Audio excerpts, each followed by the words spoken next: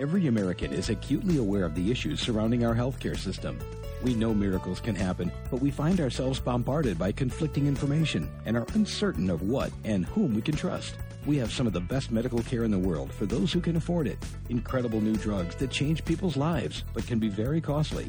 Many of the best doctors the world has ever seen, but not all are perfect. That's why Dr. Steve Feldman created the show, Getting Better Healthcare, to help walk us through the labyrinth, helping us understand how to take better care of ourselves and to better understand the challenges, issues, controversies, and complexities of our healthcare system as it exists and as it could be. For better healthcare and a better healthcare system, listen to the doctor. Now, here's Steve.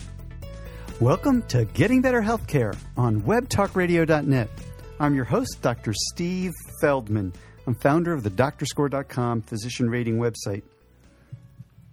There have been so many developments in healthcare, it's hard to keep up.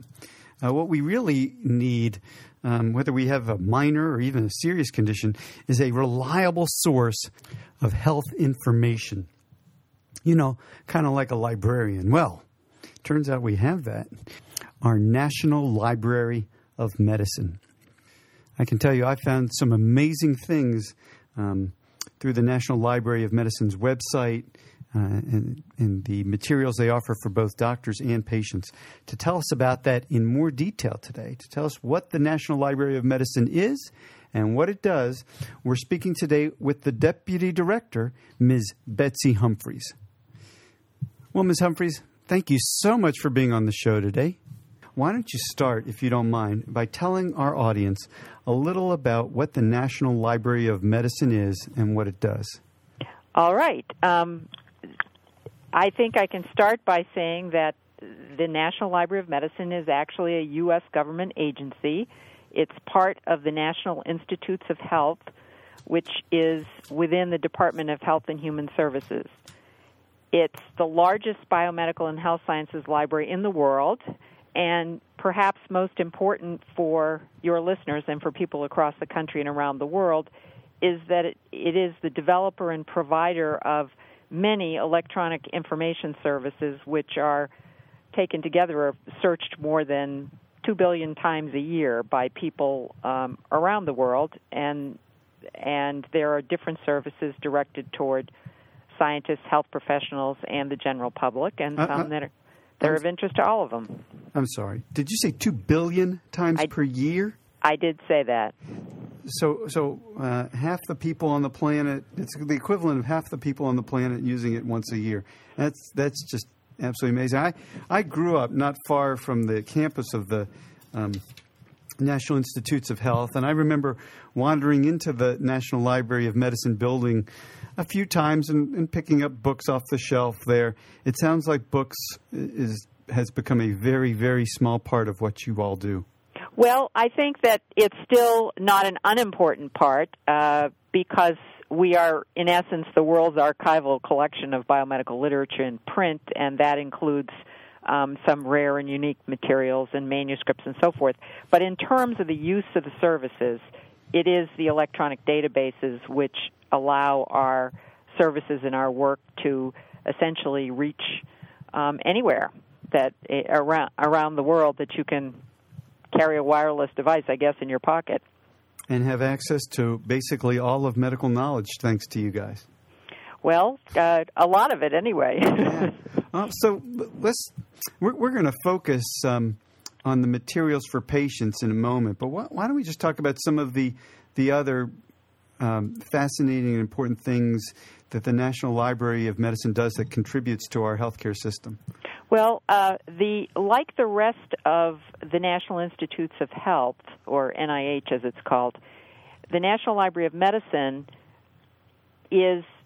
supports research and development in other organizations through grants, and it also has an intramural research program where we're primarily concerned with sort of advanced applications of computer science, information science, and advanced telecommunications to the organization and delivery of health information. So when people talk about how electronic health records are going to help us better understand how to treat patients, I imagine they have to convert those records into some kind of language that researchers can use to collate information. Is that the kind of thing you would be studying?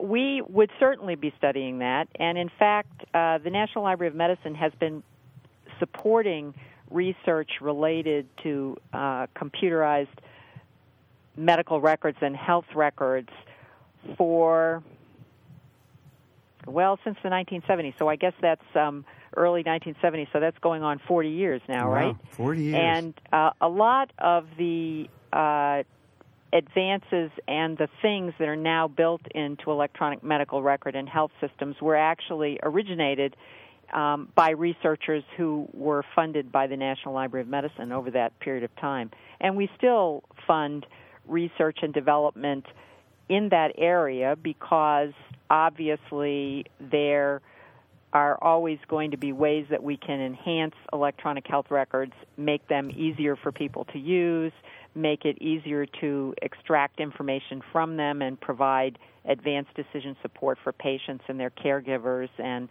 for alerting the public health system if people's individual records are beginning to show that, for example, there's been an outbreak of some food poisoning or foodborne disease or whatever. So there's still a lot of research and development to be done in that area. And as you point out, one of the issues with electronic health records is whether the information in your record and my record and somebody else's record is captured or described in a fairly comparable or standardized way. And if we can move toward more standardized electronic health records, then it will be easier for us to build systems that can provide advanced decisions based on what's in a person's record or can relate information from one person's record to what's been seen in a lot of people's records, perhaps to alert us to some sort of emerging infection or disease or some problem that the public health authorities need to look into. You know, I am amazed by the change from slide rules to calculators, and similarly in that vein, roughly 24 years ago, I was applying for a residency position, a residency training position in dermatology, and I had narrowed my choices down to two schools, and I wanted to know what the faculty at the two schools were like and what kind of work they did, what kind of research they did in particular.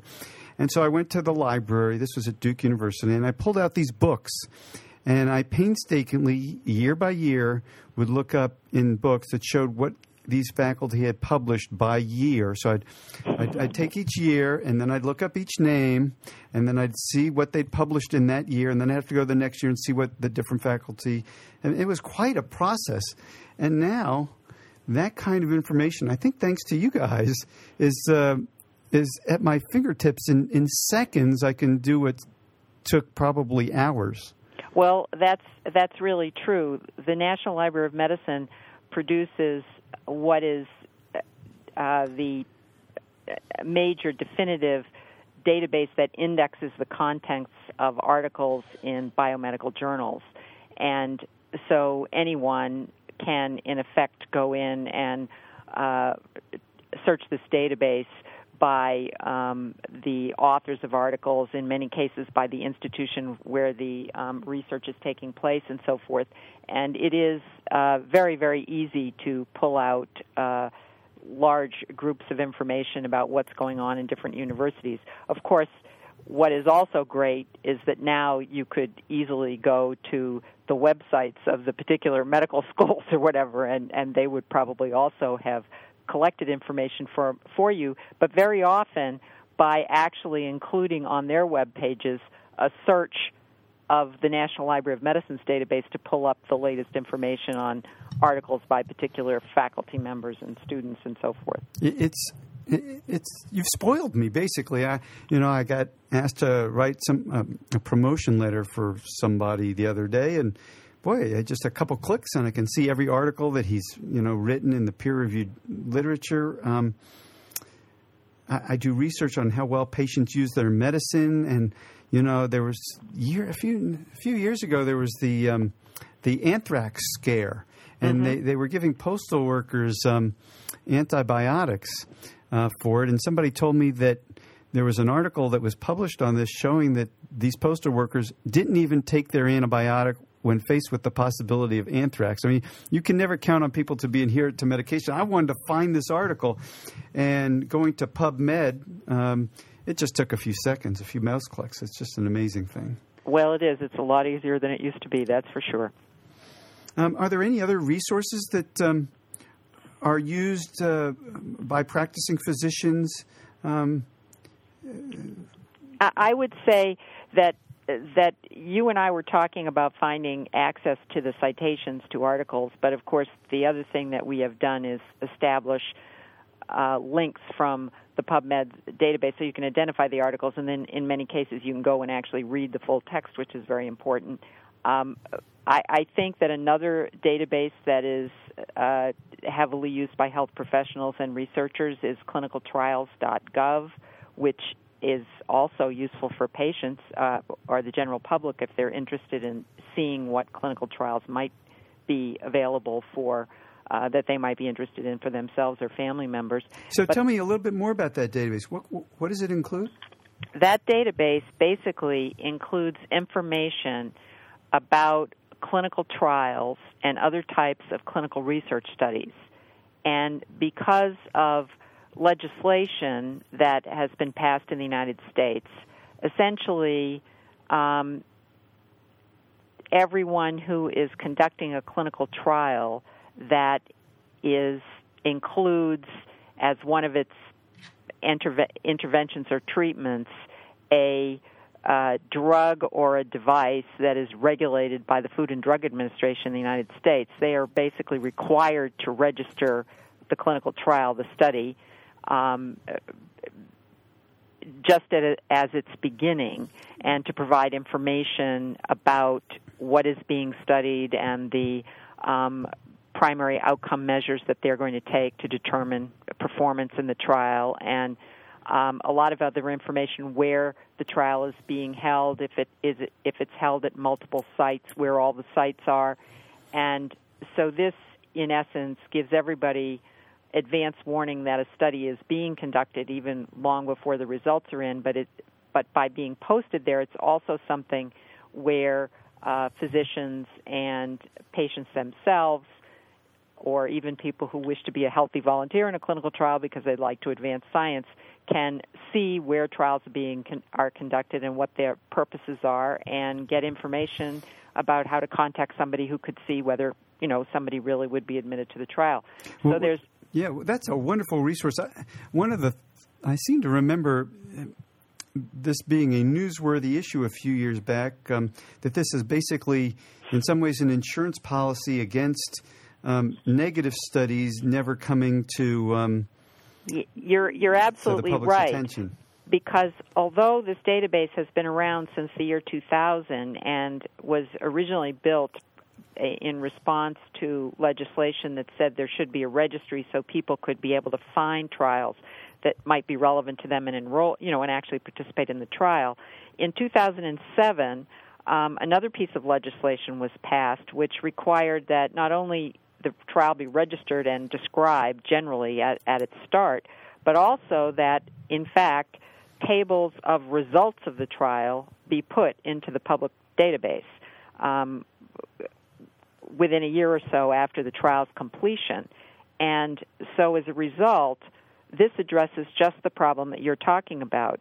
There have been many studies to show that a trial that has a favorable result for the products that are being studied is much more likely to be written up and submitted for publication, and if the results are positive, it's also more likely to be published than in a journal than if somebody did the trial and showed that it wasn't as effective, or maybe there were serious adverse effects or something.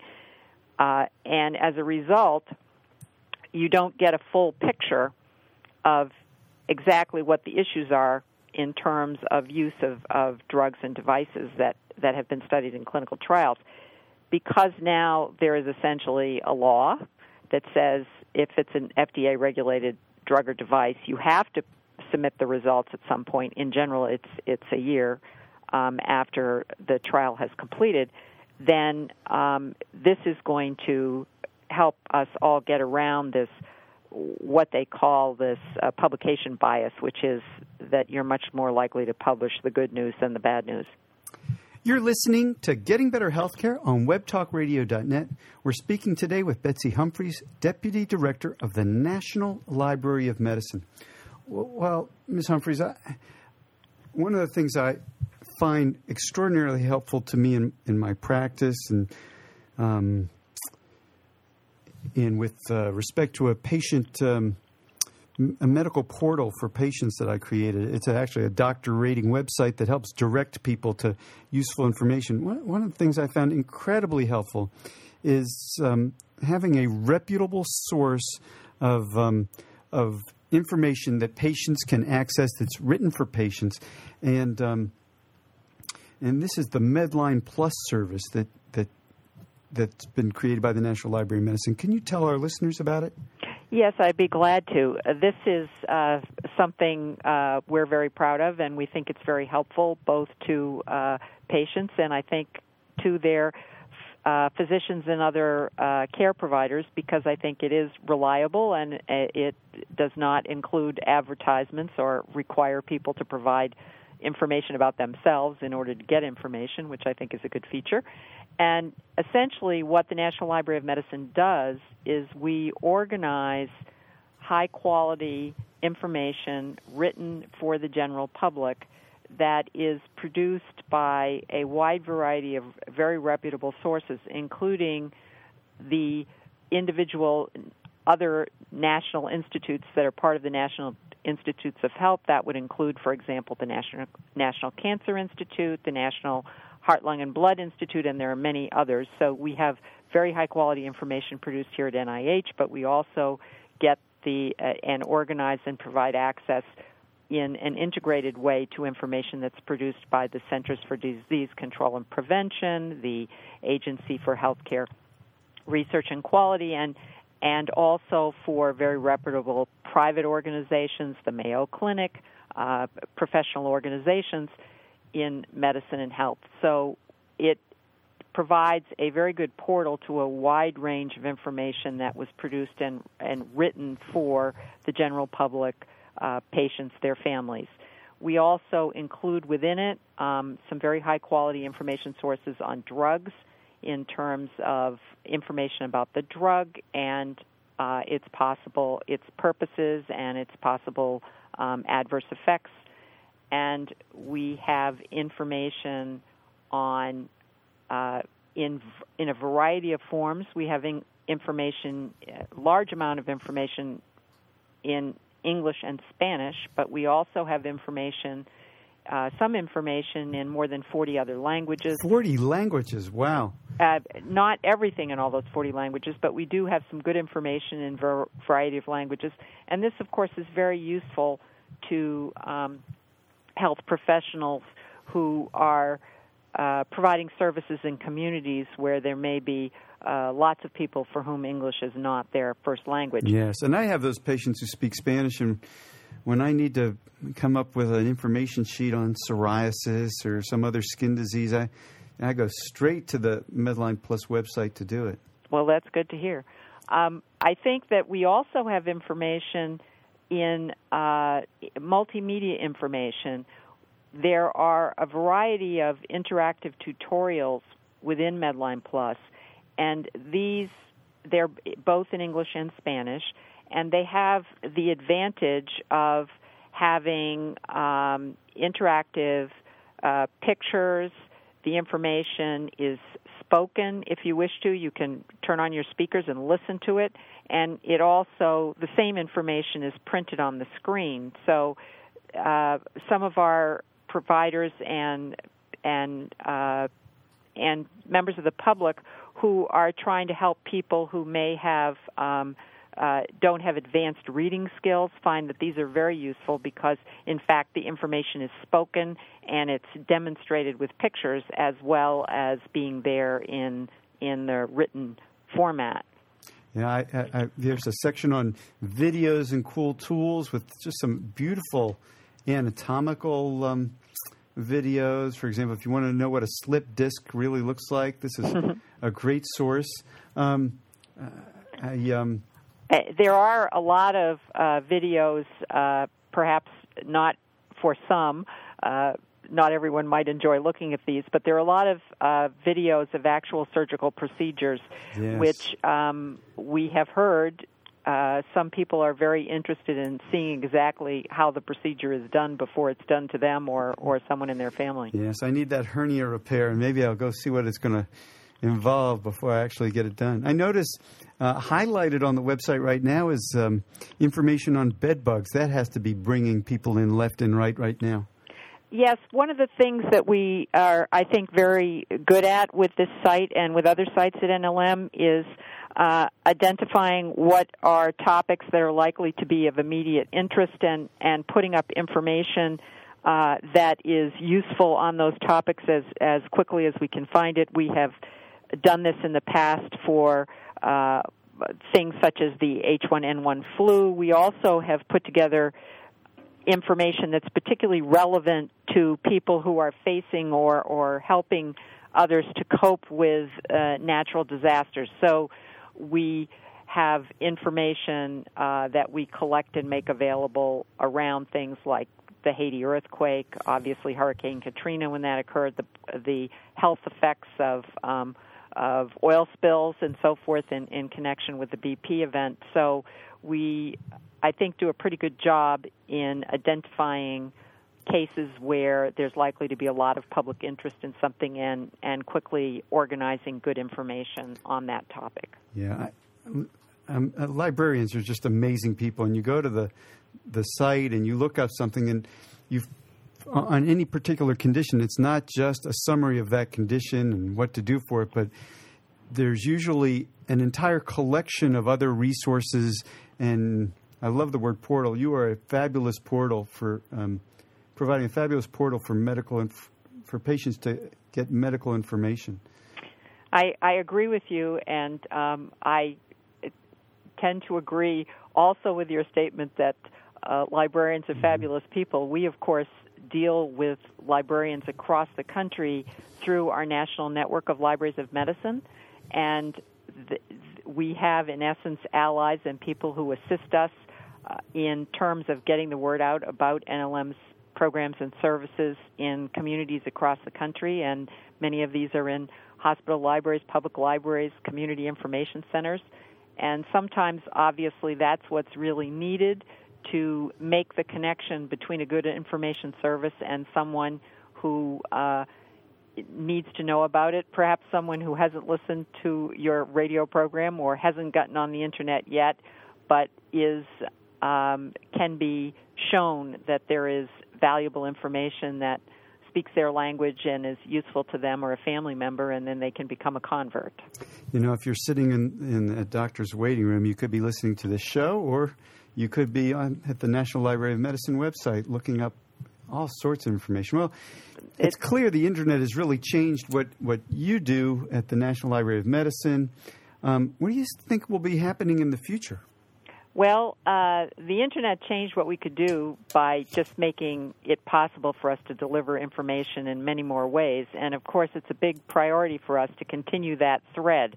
That is to see how we can make our information more useful and can deliver it in ways that will assist members of the public wherever they are. So we're spending more time in making our information more accessible through mobile devices, in experimenting with the use of social media, and also in developing special ways or better ways for our information for patients to be directly connected to the patient's portal in an electronic health record system, or maybe to the patient's own personal health record if they've gone to the extent of doing that. So we have a number of programs that are focused on those areas, and we also have a big thrust to look at the issue of how can health information be provided in an uninterrupted way even when people are engaged in dealing with emergency and disaster situations. And there obviously are a lot of issues and problems around that, but we have some research and development that's particularly focused on the area of how can you ensure that people continue to have access to health information they need, even if they're in in an area that's really broadly affected by some sort of natural disaster or other emergency. Was the National Library of Medicine impacted in any way by the recent healthcare reform bill that passed? I think that in some sense, I think everyone is, but in effect, we were actually more directly impacted by the health information technology provisions that were part of the stimulus bill, in the sense that there had been a lot of discussion on Capitol Hill for many years about having some legislation that would directly encourage the implementation of electronic health record systems in healthcare practices and in hospitals across the United States. And as it happened, the provisions that had been mostly worked out prior to the passage of the American Recovery and Revitalization Act were sort of inserted in the middle of that act. And there were a number of things in the act that directly addressed the implementation of electronic health records, including use of standards that NLM had supported and helped to develop, and also the notion of connecting information for providers and patients into electronic health records, and that also is, sort of directly in line with our services. Wonderful. Well, I so much appreciate your being on the show, Deputy Director Humphreys. Can you do you have any parting words for our listeners about things they should be thinking about with respect to their health or health care or use of the National Library of Medicine's resources? Well, I'll just say a couple of things. One is that we hope that they all will use our services, and that we always like to hear about what does work and what doesn't work when people do that. Also, I should say that if you prefer your health information in print or in writing, we have the NIH Medline Plus magazine, which comes out quarterly and is something that anyone can request from us and get a free copy. And maybe they should put that in the doctor's waiting room as well, or the clinic waiting room. Sounds like a great idea. Yes, I think so. And if people are using mobile devices and mobile information services and are on Twitter and or Facebook or whatever, you can be on our fan page on Facebook. You can get our Twitter feeds about the latest in health information if you want to, and we are always interested in hearing from people who use our services so that we can improve them. Well, thank you so much for being on the show today. Oh, one other thing. Oh, yes. If anyone is interested in finding out more about all of this and prefers to talk to a person before they talk to a computer, they should go to their local public library or the hospital library and ask for help. Thank you so much. All right. The National Library of Medicine is an amazing use of our federal resources. As Ms. Humphreys pointed out, yes, they're doing research, helping plan for the future, but even on a day-to-day basis, I don't know how physician researchers like myself would function without access to the resources for studying everything else that has been published in the past, so we know where things stand and all. But in my practice of seeing patients, I find the National Library of Medicine to be an extraordinarily helpful resource of reputable patient information. You can go there directly. You can go there through my doctorscore.com rating site, drscore.com. Whenever you look up a doctor, DoctorScore will, based on the specialty of the doctor you look up, guide you to National Library of Medicine resources. You can go to the National Library of Medicine directly. Their website is www.nlm, for National Library of Medicine, .nih.gov/Medline Plus. Or just Google Medline Plus, MEDLINE LINEPLUS. I think you'll find it to be a terrific resource.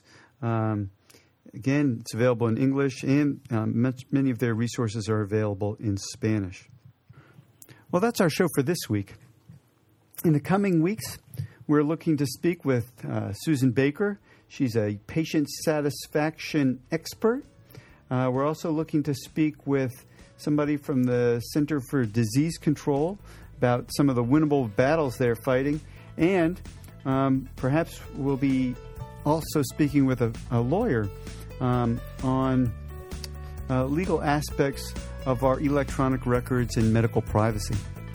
I want to thank you for joining us today. Our theme music is by the wonderful Michael Zioli. Until our next show, I wish you the best of health. Thanks for listening to the show today. Remember to go to DoctorScore.com to get and give feedback about your doctor and to read others' recommendations about doctors in your area. It's a way to choose your path to healthcare empowerment. That's DRSCORE.com, DoctorScore.com. And we'll see you next week right here on Getting Better Healthcare.